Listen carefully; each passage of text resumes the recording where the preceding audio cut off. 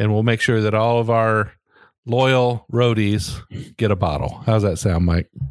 Well, I'm gonna bring a gun with me so I can kill some deer. I love it. He wants to go deer hunting. Yeah. So if you can bag a big buck in a barrel in the same trip, that's pretty good, right? We would make a label calling it the buck barrel. Yeah.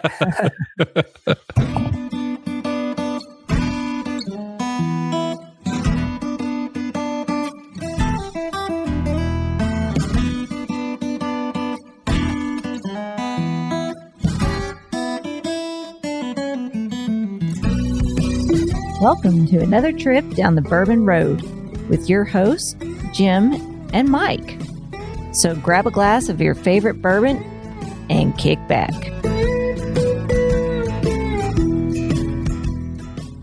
We would like to thank Tommy and Gwen Mitchell from Logheads Home Center for supporting this episode of the Bourbon Road. Find out more about their fine rustic furniture at logheadshomecenter.com.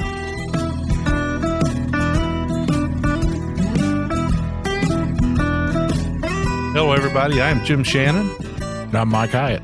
And this is the Bourbon Road. And today, Mike, we are having another good whiskey on StreamYard with a guest from Frey Ranch out in, I want to say near Lake Tahoe, but Fallon, Nevada, right?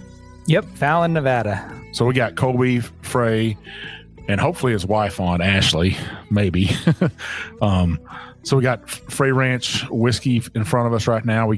They were kind enough to send us 2 bottles of their straight bourbon whiskey and their straight rye whiskey. Well, Colby, welcome to the show. Oh, thank you guys for having me. I really appreciate it. Well, we certainly hope to get Ashley on here. She's fighting some technical difficulties, but assuming she can get past that, we'll have her in here shortly. And if not, us 3 guys will just keep chatting and drinking a little bit of bourbon. How does that sound? Sounds good to me. Hopefully she can make it. Well, we're not going to waste a whole lot of time, Mike. I'm going to beat you to the punch this time. You're not sipping that whiskey before I announce it. Stop. Too late. All right. So we're going to get straight to the whiskey here. We like to do that on the show. And then we'll get to the details about what you do and where you are. For the first pour of the show, we have the Frey Ranch Straight Bourbon Whiskey. It's a 90 proof whiskey. It's a 4-grain whiskey. And I think we should go ahead and nose it and taste it, talk about it a little bit, and then you can give us the background on this one. Now, Colby, you said this had 66% corn mash bill and then equal parts of rye, wheat, malted barley, right? Well, they're not equal parts, but they're all in between 10 and 12% each of the remainder. So they're fairly close. But yeah, that's 66. It's 2/3 corn. I'd say this has got a very floral note on it. It's that corn's really coming through with being the major grain. Some little bit of burnt sugars in there, burnt caramel. Yeah, and I'm picking up some of that rye. I mean, I'm getting a little bit of a minty kind of note on it. It's peppery, minty. Was it hard candy with the red and white stripes on it? Peppermint candy. Peppermint candy, yeah. So not that level of peppermint, but a hint of that peppermint. But it kind of reminds me of those little wafer red and white candies. Colby, earlier you were talking about how it had that kind of creamy texture to it when it coats your mouth, and I get that all day long. It definitely, that first swallow, it just coats your mouth and popping with all kinds of flavor. That peppermint's kind of popping out, just a little bit of spice on the back end, not too spicy. Man, it's some tasty whiskey. Yeah, I attribute that creaminess to the wheat. I think it really it coats your mouth and really adds to the finish of the whiskey. That spicy you're getting from the rye. And so that's why we wanted a 4-grain bourbon, because it really adds a little bit of complexity. Instead of being just creamy or just spicy, we get both of those flavors along with the kind of little bit of sweetness from the corn. We're really, really, really excited about it. So the more I sip on it, I'm getting a little bit of almond in there too now, Mike. You know, the oak played a big part in this too. Yep. So it's aged an average of 5 years.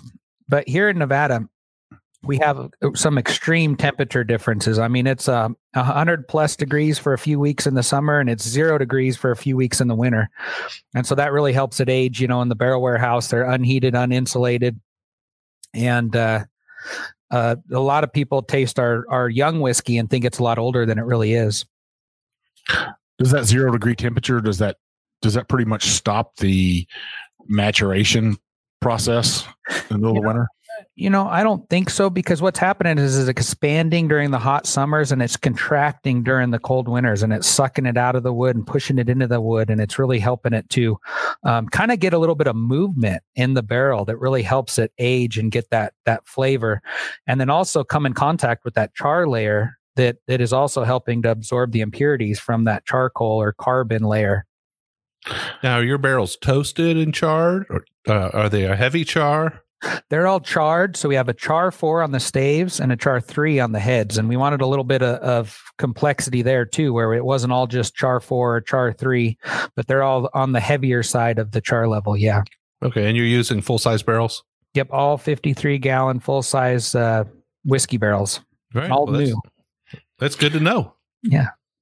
So Colby, Frey Ranch really is a ranch or a large farm, right? You're 1,500 acres. Yep. So my family started farming in Nevada in 1854. Keep in mind, Nevada didn't even become a state until 1864. So we've been continually farming in Nevada since 10 years before it was even considered a state. And we've always grown wheat, rye, barley, and corn. And so for us, it was a way to really showcase our grains in this whiskey. And so my wife and I got together and said, what's the best way that we can really show the grains, show people, let people experience our grains. And we figured it was whiskey. I've always loved whiskey.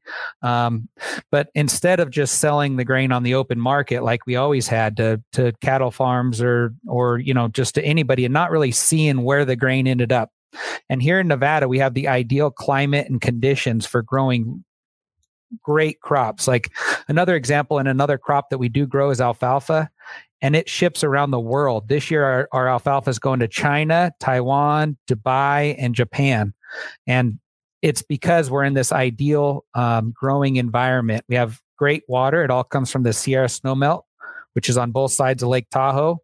It all comes to a reservoir. And Tahoe is known for its crystal clear, fresh water, and so we have the best water. We have the best grains. We have a great growing season here to grow the grains, in the best way possible. Well, when I think of Nevada, I don't think of farming. I think of desert and casinos, I guess. Yeah. Yeah. Which whiskey plays a large role in, but I just don't think of a gigantic farm. Yeah. So Fallon, the nickname of our town here is called the Oasis of Nevada. It's a lot of green in the middle of the desert, and we get all this water from that Sierra snowmelt that gives us an abundance of agriculture here. And so there's very little water and very little agriculture in Nevada, but right here where we are is like the heart of the agriculture growing region. So I have to say that the finish on this is actually a little longer than I expected it to be. I mean, 5 years is a decent age on a whiskey, no doubt about it, but this has got a lingering finish to it. The finish shines on the oak influence mostly. I think obviously, you get more oak on the back of your palate. I think that's where it's shining. A little bit of that pepper, a little bit of that oak. Nice little gentle hug, but it sticks with you a little bit longer than I thought it might. So, hey, cheers to you. Good job. Well, thank you. Yeah. And that's so from the beginning, we always had this in our head that we want to do whatever it takes to get the best quality whiskey. It doesn't matter if it costs a little more money, if it takes a little more time, whatever it takes to get the best quality, that's what we want to do. And it all starts in the field, because if we can grow better grains, the better inputs you start off with the grain and everything else, the better outputs you end up with. And so by growing our own grains, we can ensure that they're the best quality. And also there's a lot of things we can do in the field that increase quality, but they almost always lower our quantity. And so by growing it ourselves, we can ensure that we're getting the best quality, and we can sacrifice that quantity. But grain's a commodity. You can buy it on the open market, and it goes up and down like the stock market on the board of trade. And you can bet that the farmer on the other side did whatever it takes to get the best quantity, not necessarily the best quality. And so by growing it ourselves, we really do sacrifice yield, for that quality. So you're a 5th generation farmer, you went to college at the University of Nevada, Reno. Was that your plan to go to college and get away from the farm, or was it always come back to the farm and run it as a better business? I always wanted to come back and take over the farm, but there's a lot of farms. I didn't go to school for agriculture. I went to school and for business management. And my dad's actually a CPA, and he ran the farm also. But there's a lot of farms that go out of business for bad business practices, not necessarily bad farming practices. And we knew that because of our 165 plus years of growing in this particular region, we knew how to grow crops and all, everything that took. But I went to school for business, and that way I could put those together, the agriculture side and the business side, and, be more successful that way. So where did that idea come about? Well, we were looking for ways to vertically integrate, and we wanted ways to showcase the grains that we were growing. And I've always been a huge whiskey fan. That's always been my favorite drink. And so we just thought that what better way to showcase these grain that we're already growing than to make them into whiskey and really let other people experience, or be able to showcase our grains and let other people taste it. So was that first 4 years? How long did you wait until you actually released a product? So our whiskey was an average of 5 years. There's some that was 5.3 and some that was 4.7 in our big batch that we blended together. And what I tell everybody is it was really hard to wait, except I could taste it whenever I wanted. So that helped a little bit, Yeah, I'm sure that's tough to sit there and tell everybody, hey, we got to wait just a little bit longer. And then they're like, when's that little bit longer? And then, just a little bit longer. That trip's just going to be just a little bit longer. We're going to get down this road. Kind of like when you have kids and, hey, mom and dad, when are we getting there? And you got to tell them 100 times, we're almost there. Yeah. And it was that. We told a lot of people that. We told everybody from the beginning, though, that we're not releasing a product under 4 years. Like I said, it was an average of 5. It actually ended up being. But there's a saying in the wine industry that I kind of carry along with me in everything we do, that you got to like what you make because you might end up drinking it all yourself. So we made sure that we liked it. We loved it. We wanted to put our best foot forward. We didn't want to release any white whiskeys or anything that wasn't absolutely what we wanted it to be in the final product to get a bad name or anything like that. And we really wanted to release a product from the beginning that we're really proud of. So when you had that initial idea to start a distillery, now that you're on the other side of all that and you've got whiskey that you've created, was the process easier than you thought it would be, or was it more involved and harder than you thought it would be? Honestly, I feel like it was a little easier maybe because we were expecting it to be hard. As farmers, we we have to be a little bit of mechanics. We have to be a little bit of plumbers. We have to be a little bit of agronomists and weathermen and all that kind of stuff. And so it's very similar where when we're building our own distillery, we did a lot of our own planning and building and all of our own plumbing and electrical and that sort of thing in the distillery. And it really helped us to, see how it all works. And a lot of people say, how did we do it? And how did we, do all this? And it's how to eat an elephant. It's one bite at a time. You just focus on whatever you're doing, you do it right, you move on to the next thing. And so we're really, proud of it. Love to see you guys come to the ranch one day. You got any deer out there? Oh, lots of deer. I was just driving through. We just got done harvesting our rye and wheat also. And there's several, there must have been 1,000 geese in our wheat field right now. And there's all kinds of ducks and wildlife all over the place. It's really a neat place. And I'm always up for a hunting trip, Jim. Yeah. That sounds like a good trip, Mike. It definitely does. We ought to put it on the calendar for sure. What's the best time of year to come out that way? It's really pretty all different times of year. In the spring, everything's all really pretty and green. In the fall, you get a little bit of the yellows, and even in the winter, when the leaves are off and everything, it's kind of fun. So there's really not a best time to come. Just anytime. Not when it's 100 degrees, right? We go inside the barrel house. It's just not only 100 degrees, but it's also humid. Let's talk about your bottle. So who came up with this bottle design? Yeah. So this was a long process. My wife, Ashley, worked on it a lot. And it evolved to what it is right now. And did you guys notice on the bottom of it?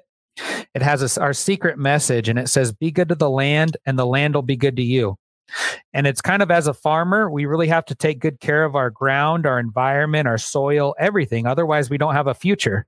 And so I'm really fortunate that my family took really good care of our farm and passed it to me in really good condition. And so now it's my job to take really good care of it and pass it on to my kids in as good or better condition than I got it in. And so we feel like that being on the bottom of the bottle and the glass is kind of like our foundation of our whole farm and everything we do.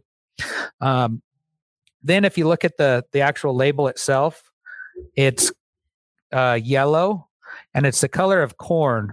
I'll grab a piece of corn here, and you can tell if you hold up a piece of corn next to the label, it's the same color. And this corn, is the basis of the bourbon, but it's also the same color as like our wheat, rye, and barley when we harvest it. And so we really wanted to kind of pay respect to that part of the farm. And then the label is in the shape of a belt buckle. We wanted to be like a modern take on agriculture without being too, old fashioned or, too much. And so, you wouldn't really know it's a belt buckle unless I told you or you looked at it really. And then it wraps all the way around the bottle, kind of like a belt buckle. And I always wear my grandpa's belt buckle, this is the same shape as my grandpa's belt buckle that he gave me. And then we have the little metal medallion. And then the topper is metal. It's very heavy. And on the farm, we have to be very ingenuitive. And so what we were looking for is what would we just find laying around and shove in the top of a bottle? And we kind of felt like this looks kind of like a bolt. And we just felt like, it's just a bolt. We'll shove it on the top, and cork it with whatever we got. Even though it's 8-sided and a bolt's 6-sided, but it looks better 8-sided, it's more round. Right. I got to say, that might be one of the heaviest bottles in the whiskey industry. It is built like a tank. Yeah. And so we did that because we were trying to get what we call a smile at the bottom of the bottle. And you can kind of see it in this grain jar, but there's a smile at the bottom actually that you don't really notice with the bourbon in it, but the bottom is actually round. Yeah, you can see it with the corn. It kind of so the idea was to generate a smile in the bottom of the bottle, but that bottom has got kind of a really large embossed heavy glass ring on it. I was surprised when they showed up. I was like, man, there must be 6 bottles in that box right there. I was like, these guys really love us. Yeah. Well, as I continue to sip on it, it does develop a little bit. I think, Mike, it probably shines a little bit more for me on the back of the palate. The front's not as sweet as I might expect out of a 4-grain, but it's nice. It's really nice. It's well-rounded, but at the same time, I think it presents a little bit more on the back for me, and in a nice way, though. I think in a very nice way. And I'm kind of opposite of Jim. I get that sweetness still on that front end, drinking it more and more and more. It has opened up in the glass a little bit. I'm drinking out of a different glass than Jim is today. I'm drinking out of a Tua glass. So it could taste a little bit different in the glasses, but it's still got that sweetness. That citrus is coming out now. Lots of honeys in this right here. For me, it's crazy how our bourbon, it depends on what I eat, my mood, if I'm hydrated or dehydrated, and I can taste the differences in our bourbon more than I can any other ones that I've ever tasted. And I'll taste it one time and say, that's not ours. And I'll look at it and it's the same bottle I tried yesterday or whatever. And it's just because of all those different factors. And it's really interesting how that works. And I still can't explain why with this one more than other ones, but it's really kind of fun for me. When you first start drinking whiskey, and you're tasting whiskey with other people, and you don't realize that that's the way it works, you get all worried because you're thinking, wait a minute, he's getting that and I'm not. I must not know what I'm doing. But the fact is, everybody knows what they like, and you can taste it. You know if you like it or not. But whatever notes you pick up are going to be different from day to day. What you had for lunch, what you had for dinner. Did you stay up all night drinking and trying to taste some more today? It does have a big effect on it. And the more you realize that you're going to taste notes differently than the guy next to you with the same glass, less stress. A lot less stress in that drinking. Oh, yeah. We differ a lot. In fact, we differ most of the time. A lot of times we both will like something or dislike something, but the notes that we get are always different. I got to have another little pour of this. So this is like my fourth pour here. So that's a good thing. So you and Ashley have been married for 10 years now, right? Celebrating the 10-year anniversary. Our anniversary is last weekend. Yeah. Well, happy anniversary. Yeah. Thank you. Happy anniversary. Yeah. She stuck with me this long. So that's. Now, Ashley's background, was she from Fallon area or? We actually met in college, and she was from a little town called Gardnerville, which is about an hour and a half drive from here. Here in Nevada, everything's, we measure distance by time, not necessarily miles. And we met in college, and it was kind of a neat story because, and she hates it when I tell people this, but I lived with 4 other guys. She lived with 4 other girls. At one point, all 4 girls in her house were dating the 4 other guys in my house. So we started dating, and then everybody else ended up breaking up except for us. And so it made our wedding really awkward because all my friends and all her friends were all, so. That's a great story. Yeah. So was it like, okay, the other 3 are dating, so you kind of looked at each other, shrugged your shoulders, and said, "Oh, we might as well." Yeah. And it's funny because I she's just the best, though. I'm really lucky. So it's a family-run operation. So you got other family members there running the ranch too. You said your dad, he was running the ranch before you, yep. And then you got some brothers too that run the ranch with you. I have a brother and 2 sisters, but they don't help me on the ranch. It's just me. My dad always said from the beginning that only one child should really run a ranch because there's not a lot of profit in it, but there's a lot of work. And there's always going to be hard feelings that somebody's working harder and everything, and then also farms are really valuable. And so he's a CPA, and he always said from the beginning, you'd be smarter to sell the farm, invested in some income producing property or some, passive income investment. You could make 10 times more money and not even have to work. But that's not, I always told him from the beginning, I don't care. I'm not afraid of work, and I don't need to make a big income or anything like that. I really want to be a farmer. I want to carry on the farm. And so I was really fortunate that he sold me the farm in 2009 for what it was worth as a business, not necessarily the market value. Because if I paid market value, I couldn't even probably made my first payment. But I was really fortunate because, to have the family. And then I just want to do the same thing. And hopefully I'll be lucky enough that my kids want to carry on the farm too. Yeah, that's really awesome. It's also good to hear, that ethic and that kind of vision for continuing with family legacy is getting more rare all the time. So it's awesome to hear a story like that. And good job. Nice to hear. So Colby, do you think you're going to come out with a bottled and bond bourbon? Eventually, but actually our next product is a single barrel store pick, and it's going to be barrel proof. So, that's our next product. I really liked our whiskey is actually really good at 100 proof. And so, I would think that in the future we're going to do that, but we don't have definite plans for it yet. How many barrels do you have put up right now as we talk? I think we're getting, actually this morning we got a truckload of barrels. So I think that puts us just over 7,000. How many rack houses do you have? 2. And so we have our original one, which only holds about 1,456. And then our new one that we just built holds 8,600. And so we got plans we have to have another one by next May so that we can start filling it. And it's going to be a little bit bigger, I would assume, right?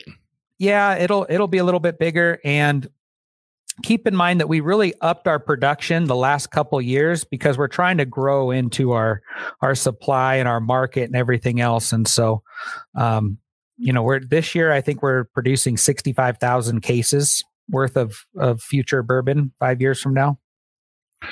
So what kind of still are you using to do everything with? Yeah. So it's a Vendome, and it's a continuous still and a pot still. And so, typically you have a continuous still and doubler or a pot still. Mm-hmm. And the way that we operate is we strip everything in a continuous still, and then we redistill everything in the pot still. And by doing this, instead of putting 8 to 10% mash in the pot still and distilling it twice or whatever, we're putting 40 to 45% alcohol in the pot still. So we're able to get 4 to 5 times more per batch and per cycle, and it really ups our production that way. And so we kind of get the best of both worlds, because we really feel like pot stills, you can really tweak a little bit easier, and you can get a head's cut and a tail's cut and decide what you want to leave in and not leave in and whatever. But a continuous still is a lot more efficient and a lot faster. And so by doing both, we feel like we can get quantity and quality. Absolutely. Yeah.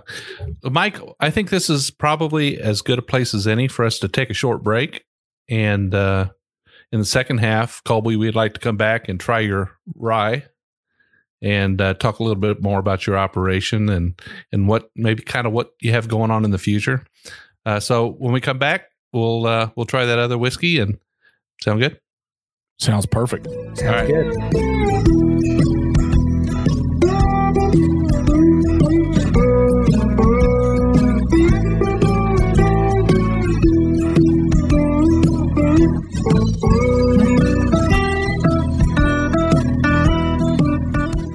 We would like to thank Tommy and Gwen Mitchell from Logheads Home Center for supporting this episode of the Bourbon Road. Logheads Home Center, nestled in the hills of Kentucky, is an industry leader in building handcrafted rustic furniture. Family owned and operated, they take pride in offering only the very best for their customers. The Logheads, and that's what they like to call themselves, are skilled woodcrafters who are passionate about creating rustic furniture for people who appreciate the beauty of natural wood. Owners Tommy and Gwen don't just sell the rustic lifestyle, they live it. And you can be sure that Logheads furniture will always be handcrafted in Kentucky by artisans who embrace the simple way of life. Logheads rustic furniture is made from northern white cedar, a sustainable wood that's naturally rot and termite resistant. Its beauty and quality will add warmth to your earthy lifestyle for generations to come. Be sure to check out everything they have to offer at logheadshomecenter.com. And while you're at it, give Tommy and Gwen a shout on Facebook or Instagram at Logheads Home Center.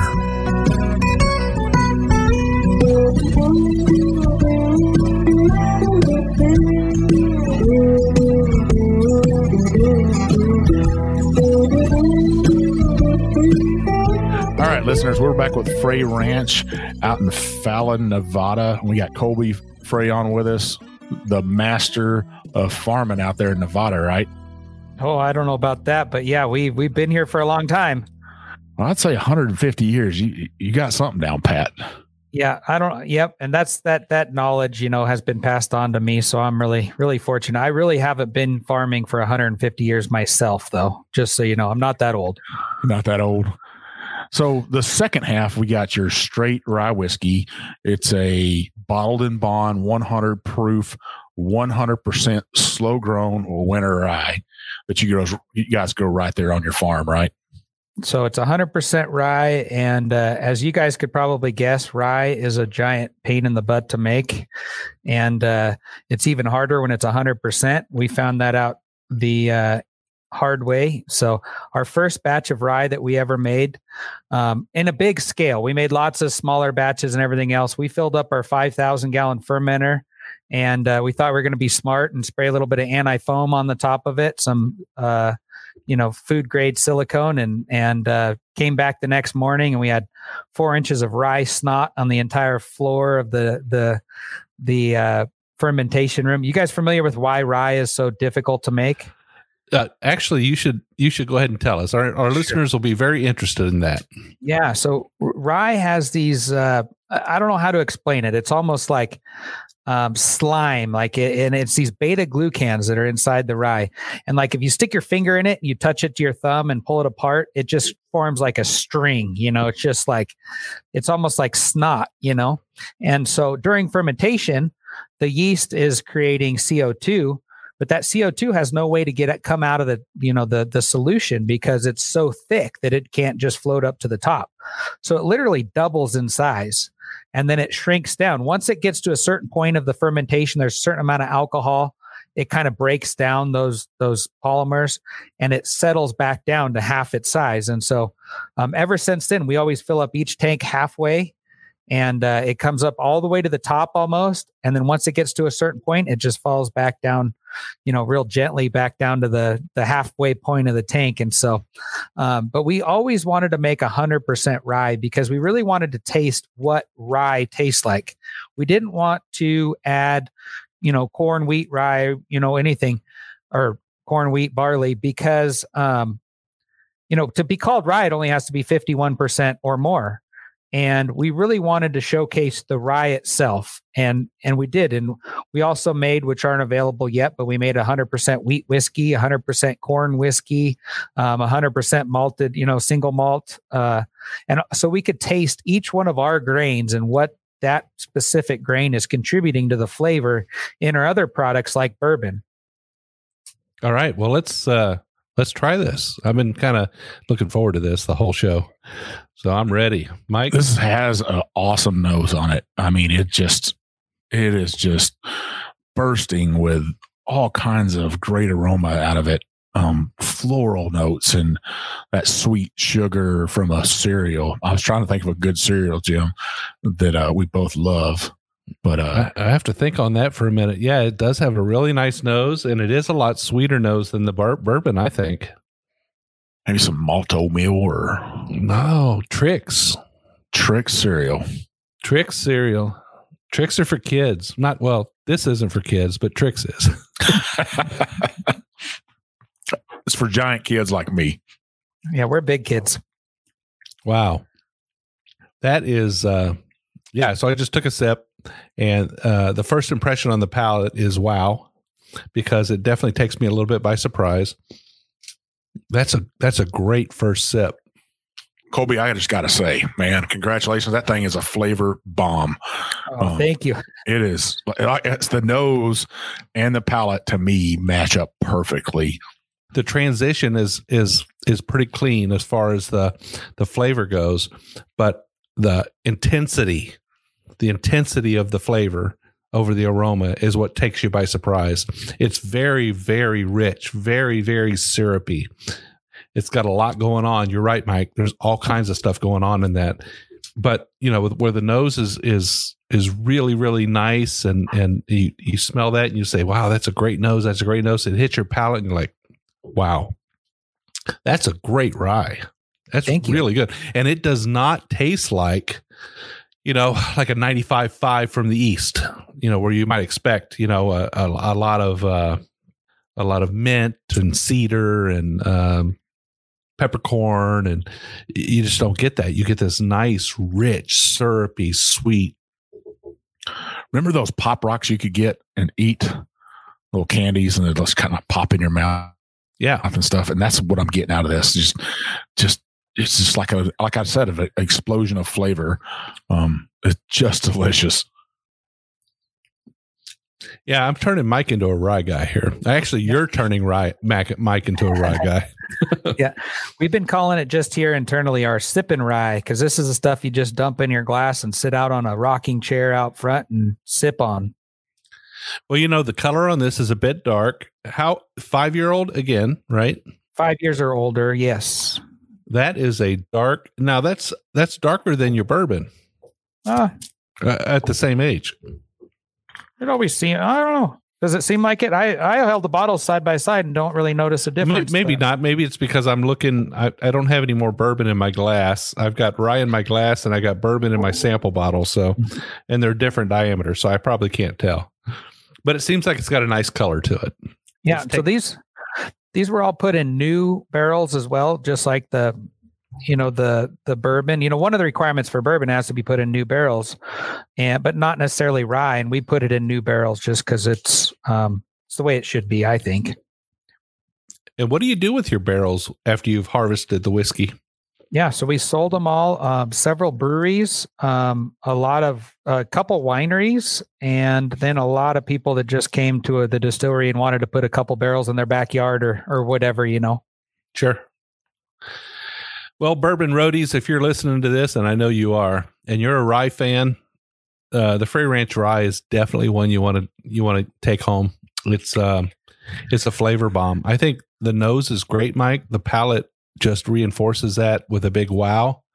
And I'm really impressed. I couldn't agree more with you, Jim.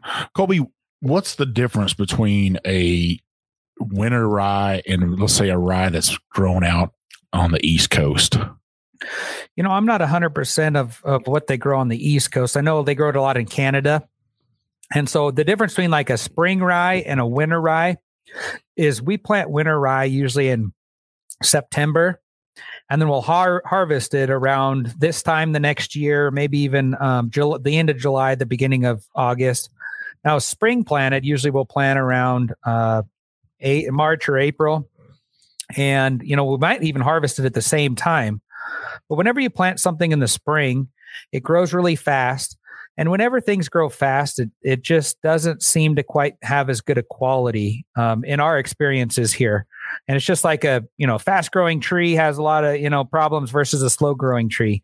And it's the same thing with this. And so we plant it in the winter, and it grows really slow over the entire, the entire winter. And rye will actually grow at any temperature over 33 degrees. And so, and germinate actually also. And so it's able to grow at much lower temperatures than most of the other crops. And so by planting in the winter and it growing real slow over the entire winter, it just gets a lot better quality. It stools out. It gets a really good root system, and it's just a lot better quality. So it's kind of, I would call that it was probably when I was growing up and we would plant a winter wheat in Texas, we were using that more of as a cover crop to protect the soil from erosion and stuff. Was that the same concept with the rye out there? Yeah. And we've always grown rye, forever. And it's funny because we looked into what varieties of rye are the best for whiskey. And it just happened to be the one that we've always grown here already. But traditionally, we would take a few crops for grain, but traditionally we grow it for forage, and we just feed the whole plant to cattle. And it just happened to be the same variety and that we'd always grown. And if you can see the way that the rye looks, it's just a beautiful grain. It's right here.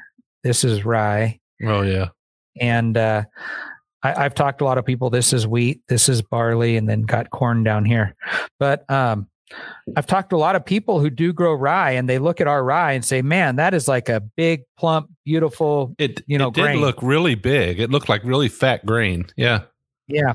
And I've talked to a lot of people, they say rye, where we grow it, just looks like grass seed, and ours is big, plump, beautiful. And I think that really contributes to the flavor and consistency of the whiskey too. So I think that erosion control came about in the Great Depression. We've talked about that on prior episodes, where the federal government came in, especially in the Tennessee and in the Ohio valleys, and taught farmers how to plant those winter crops to keep from their ground eroding. And I'm pretty sure the same thing happened out there in Nevada, all across the United States, because we had the Great Dust Bowl, right? And people were just losing all their topsoil. So they came out and said, hey, this is what you could plant in the middle of the winter to keep your soil from eroding and creating a dust bowl. And not only that, you get another crop out of the ground. Yep, exactly. And so we also plant winter wheat. Our wheat that we grow for the bourbon is a winter variety that grows over the winter. And we actually can grow winter barley here, which is not very common. Normally, 2-row malting barley is all grown as a spring crop. And the reason is barley is really vigorous. That's why it malts so well. When you malt, you're sprouting the grain, And barley will actually, in really humid, wet conditions, will actually start to germinate and sprout on the top of the plant. Like, the grain grows towards the top and it'll actually sprout. And so that's why winter barley, it's so growing it all winter, it just doesn't grow as well as spring barley in most places. But here, because we're so dry, all of our irrigation water is all flood. It floods underneath the plants rather than over the grain or the seed or anything like that. And so we can grow winter malting barley here, and we're really successful at that too. And then we take it a step further and we malt all of our own barley here on site. So we want to have total control over every part. So like the barley in our bourbon is all malted right here. Our single malts, everything's malted. So Jim, this question's coming because I heard him say they're growing their winter wheat. Are you going to do a full wheated bourbon? So, we actually grew 100% wheat, but we did do a wheated bourbon. So, I mean, this our normal bourbon has wheat in it, but you're talking about corn, barley, and wheat only. Yep. Yeah. So we did. So we did a corn, barley, and wheat. So we replaced the rye with wheat. We did a corn, barley, and rye. So a high rye bourbons and a lot of experiments. So we have 80% bourbon, 15% rye, and then 5% oddballs. So we also did a 5-grain bourbon with oats.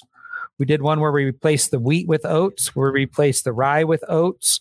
We did 100% oat whiskey. We did 100% wheat, rye, barley, and corn, which I've actually upped the quantities here recently, the last couple of years, because what I'd like to do is instead of a store barrel pick, do a store blend where we can send the store 100% corn, 100% barley, 100% wheat, and 100% rye, and they can pick their own blend that we could custom blend them for the store.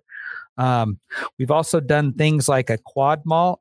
So we did our same mash bill as our bourbon, the wheat, rye, barley, and corn that's in our bourbon. And we malted all 4 grains. So it's malted corn, malted rye, malted wheat, malted barley in the same mash bills and ratios as our bourbon. And we made bourbon the day before and filled up barrels. Then we made our quad malt, we call it.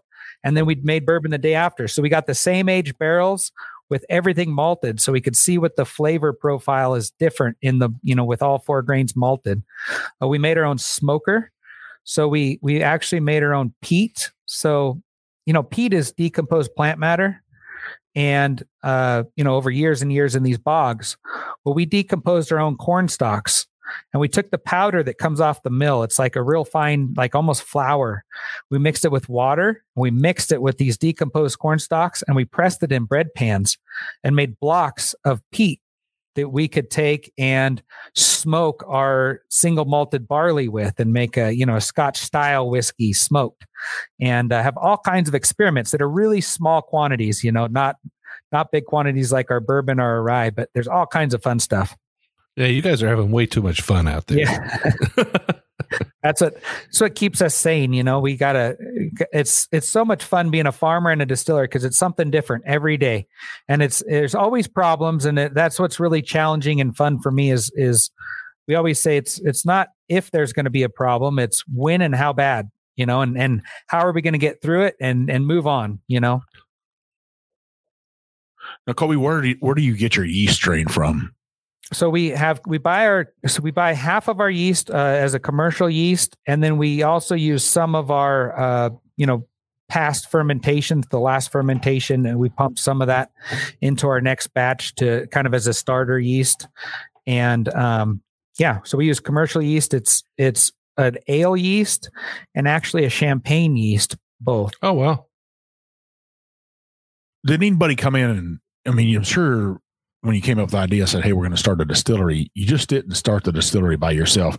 Is there some people out there in the industry where you said, "Hey, I need some help," and they came out and helped you, or somebody that lended a hand? That's a great question. But we actually got our distilling license to legally start distilling in 2006. But there's no state laws in the state of Nevada until 2013. So what that did is that gave me a long time to get our recipes down, our growing the grains and what we wanted down. It gave us a really big head start for in 2013 when we were able to get a law passed in Nevada for the operation of small distilleries. And so, when by the time 2013 came around, I knew exactly what I wanted, how I wanted the still set up, how I wanted the distillery building, my quantities, my mash bills, everything was already figured out, and we could hit the ground running rather than, figuring that stuff out after we built the distillery. And so really fortunate for that. So in 2006, when you started that, were there laws that disallowed distilling, or was there just an absence of laws altogether dealing with that? Yeah, that's a great question. There's absence of laws altogether. And so we had our federal experimental license, so we could make it, age it, experiment with it. We just couldn't sell it. We couldn't let anybody taste it. We couldn't do anything, in our state because there was no state laws. And so once we got those laws passed for the the operation of craft distilleries. And even there's a law in the state of Nevada for estate distilleries, which means if you grow all your own products, the wheat, rye, barley, and corn like we grow, then that's a separate license altogether. So, Colby, man, let's go back to this rye whiskey right here. And you've been on some friends of ours show, the Bourbon Lens. Oh yeah. And I got to listen to those guys talk about it. And then I went back today and re-listened to that episode they did, Scott and Mike and Jake. Yeah. Just to kind of see what their thoughts on. And I was listening to those guys today about some other distilleries. But where I would differ is to say, man, I'd be in trouble if I had this bottle with me at all times, because I drink the whole bottle easily. It's, this could be breakfast, lunch, and dinner right here. It is cereal rye, so.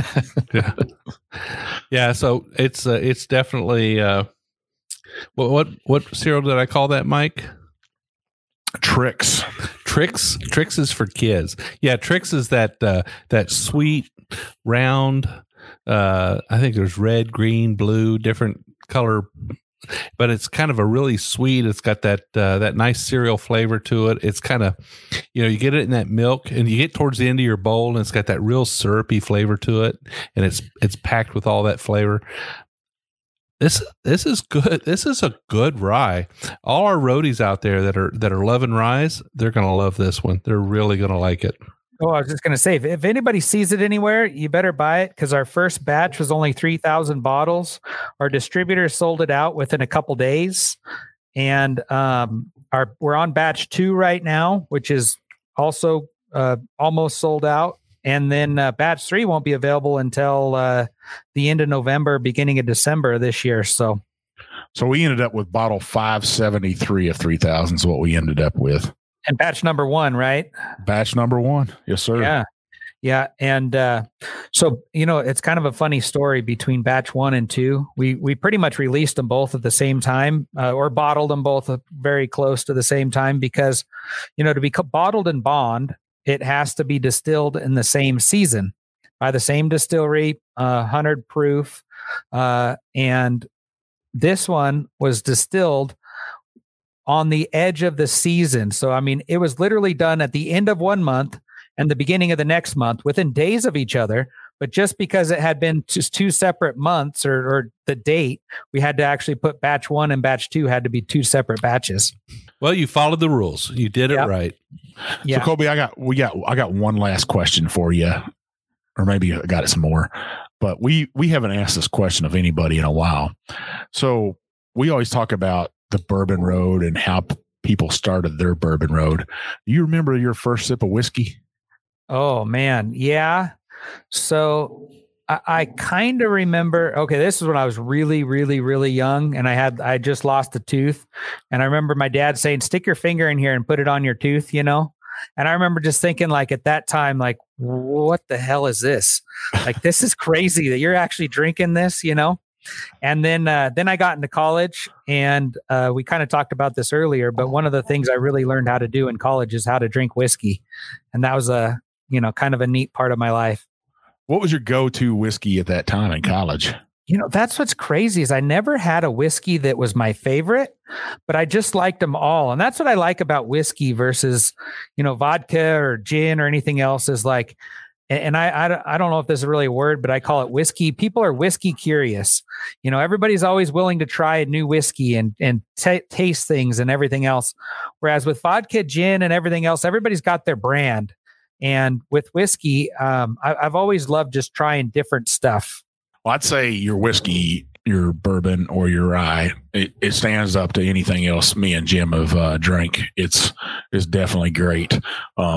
I showed you in our break a couple bottles I had sitting on my desk, and when I set those on there on the desk together with yours, it would be hard to tell where those came from.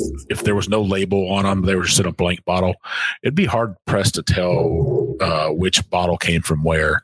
We've got an Oregon whiskey on my desk, or actually a Washington whiskey, a Nevada whiskey, a Texas whiskey, and a Kentucky whiskey.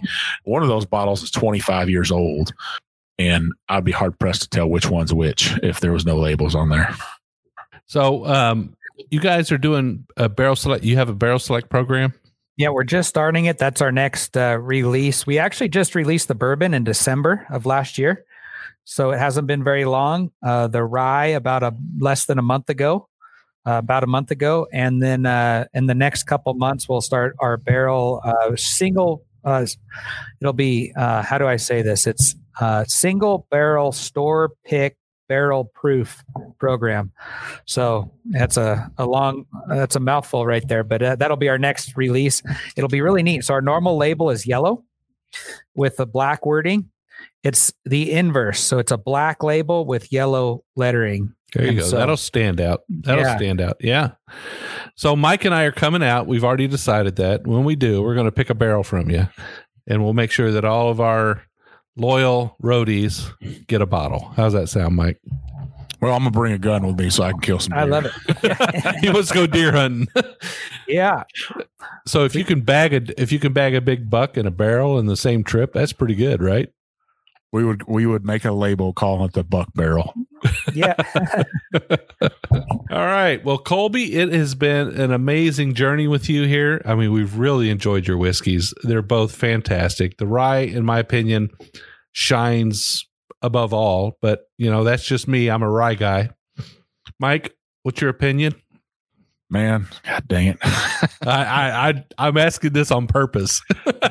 So from the professed weedy king of Kentucky, I would say go out there and get this bottle if you can get it, listeners. It is absolutely delicious.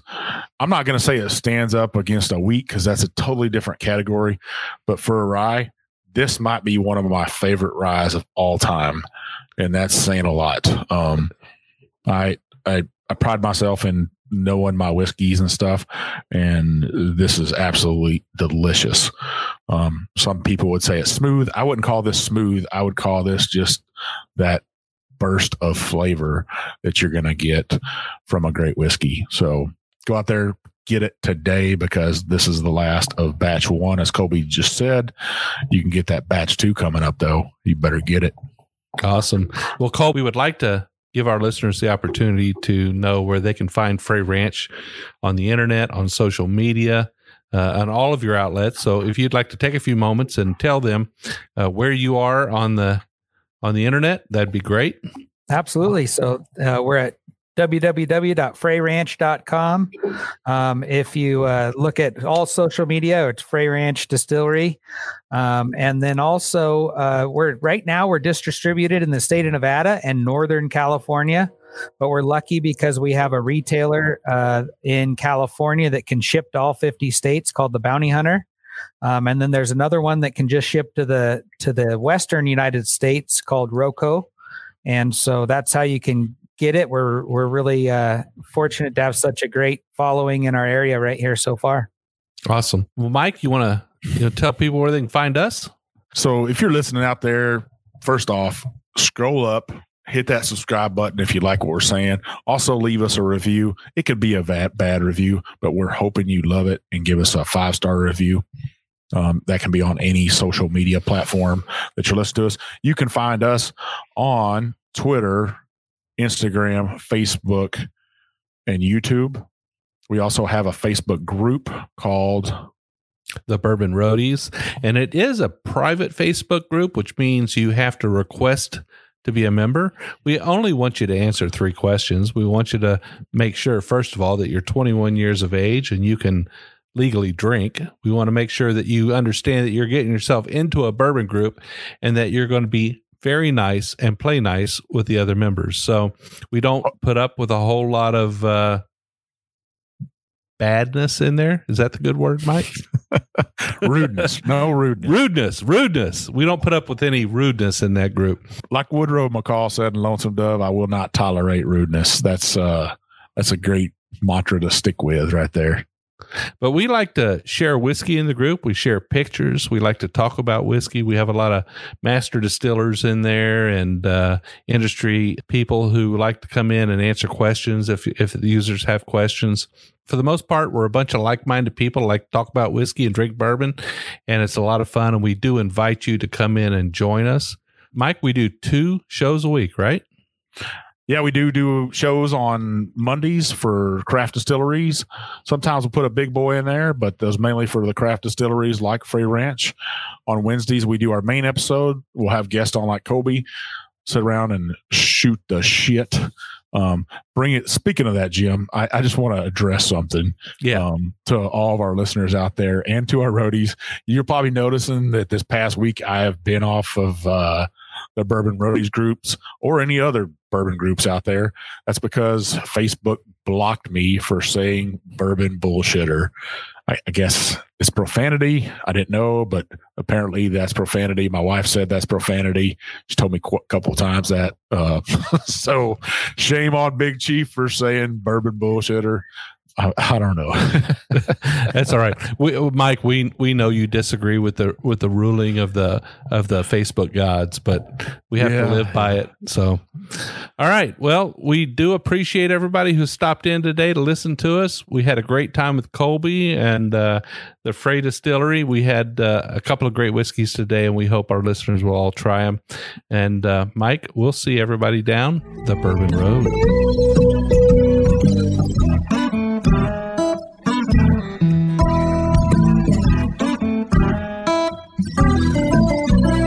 We do appreciate all of our listeners, and we'd like to thank you for taking time out of your day to hang out with us here on the Bourbon Road. We hope you enjoyed today's show, and if so, we would appreciate if you'd subscribe and rate us a 5-star with a review on iTunes. Make sure you follow us on Facebook, Twitter, and Instagram at the Bourbon Road. That way you'll be kept in the loop on all the Bourbon Road happenings. You can also visit our website at thebourbonroad.com to read our blog, listen to the show, or reach out to us directly. We always welcome comments or suggestions, and if you have an idea for a particular guest or topic, be sure to let us know. And again, thanks for hanging out with us.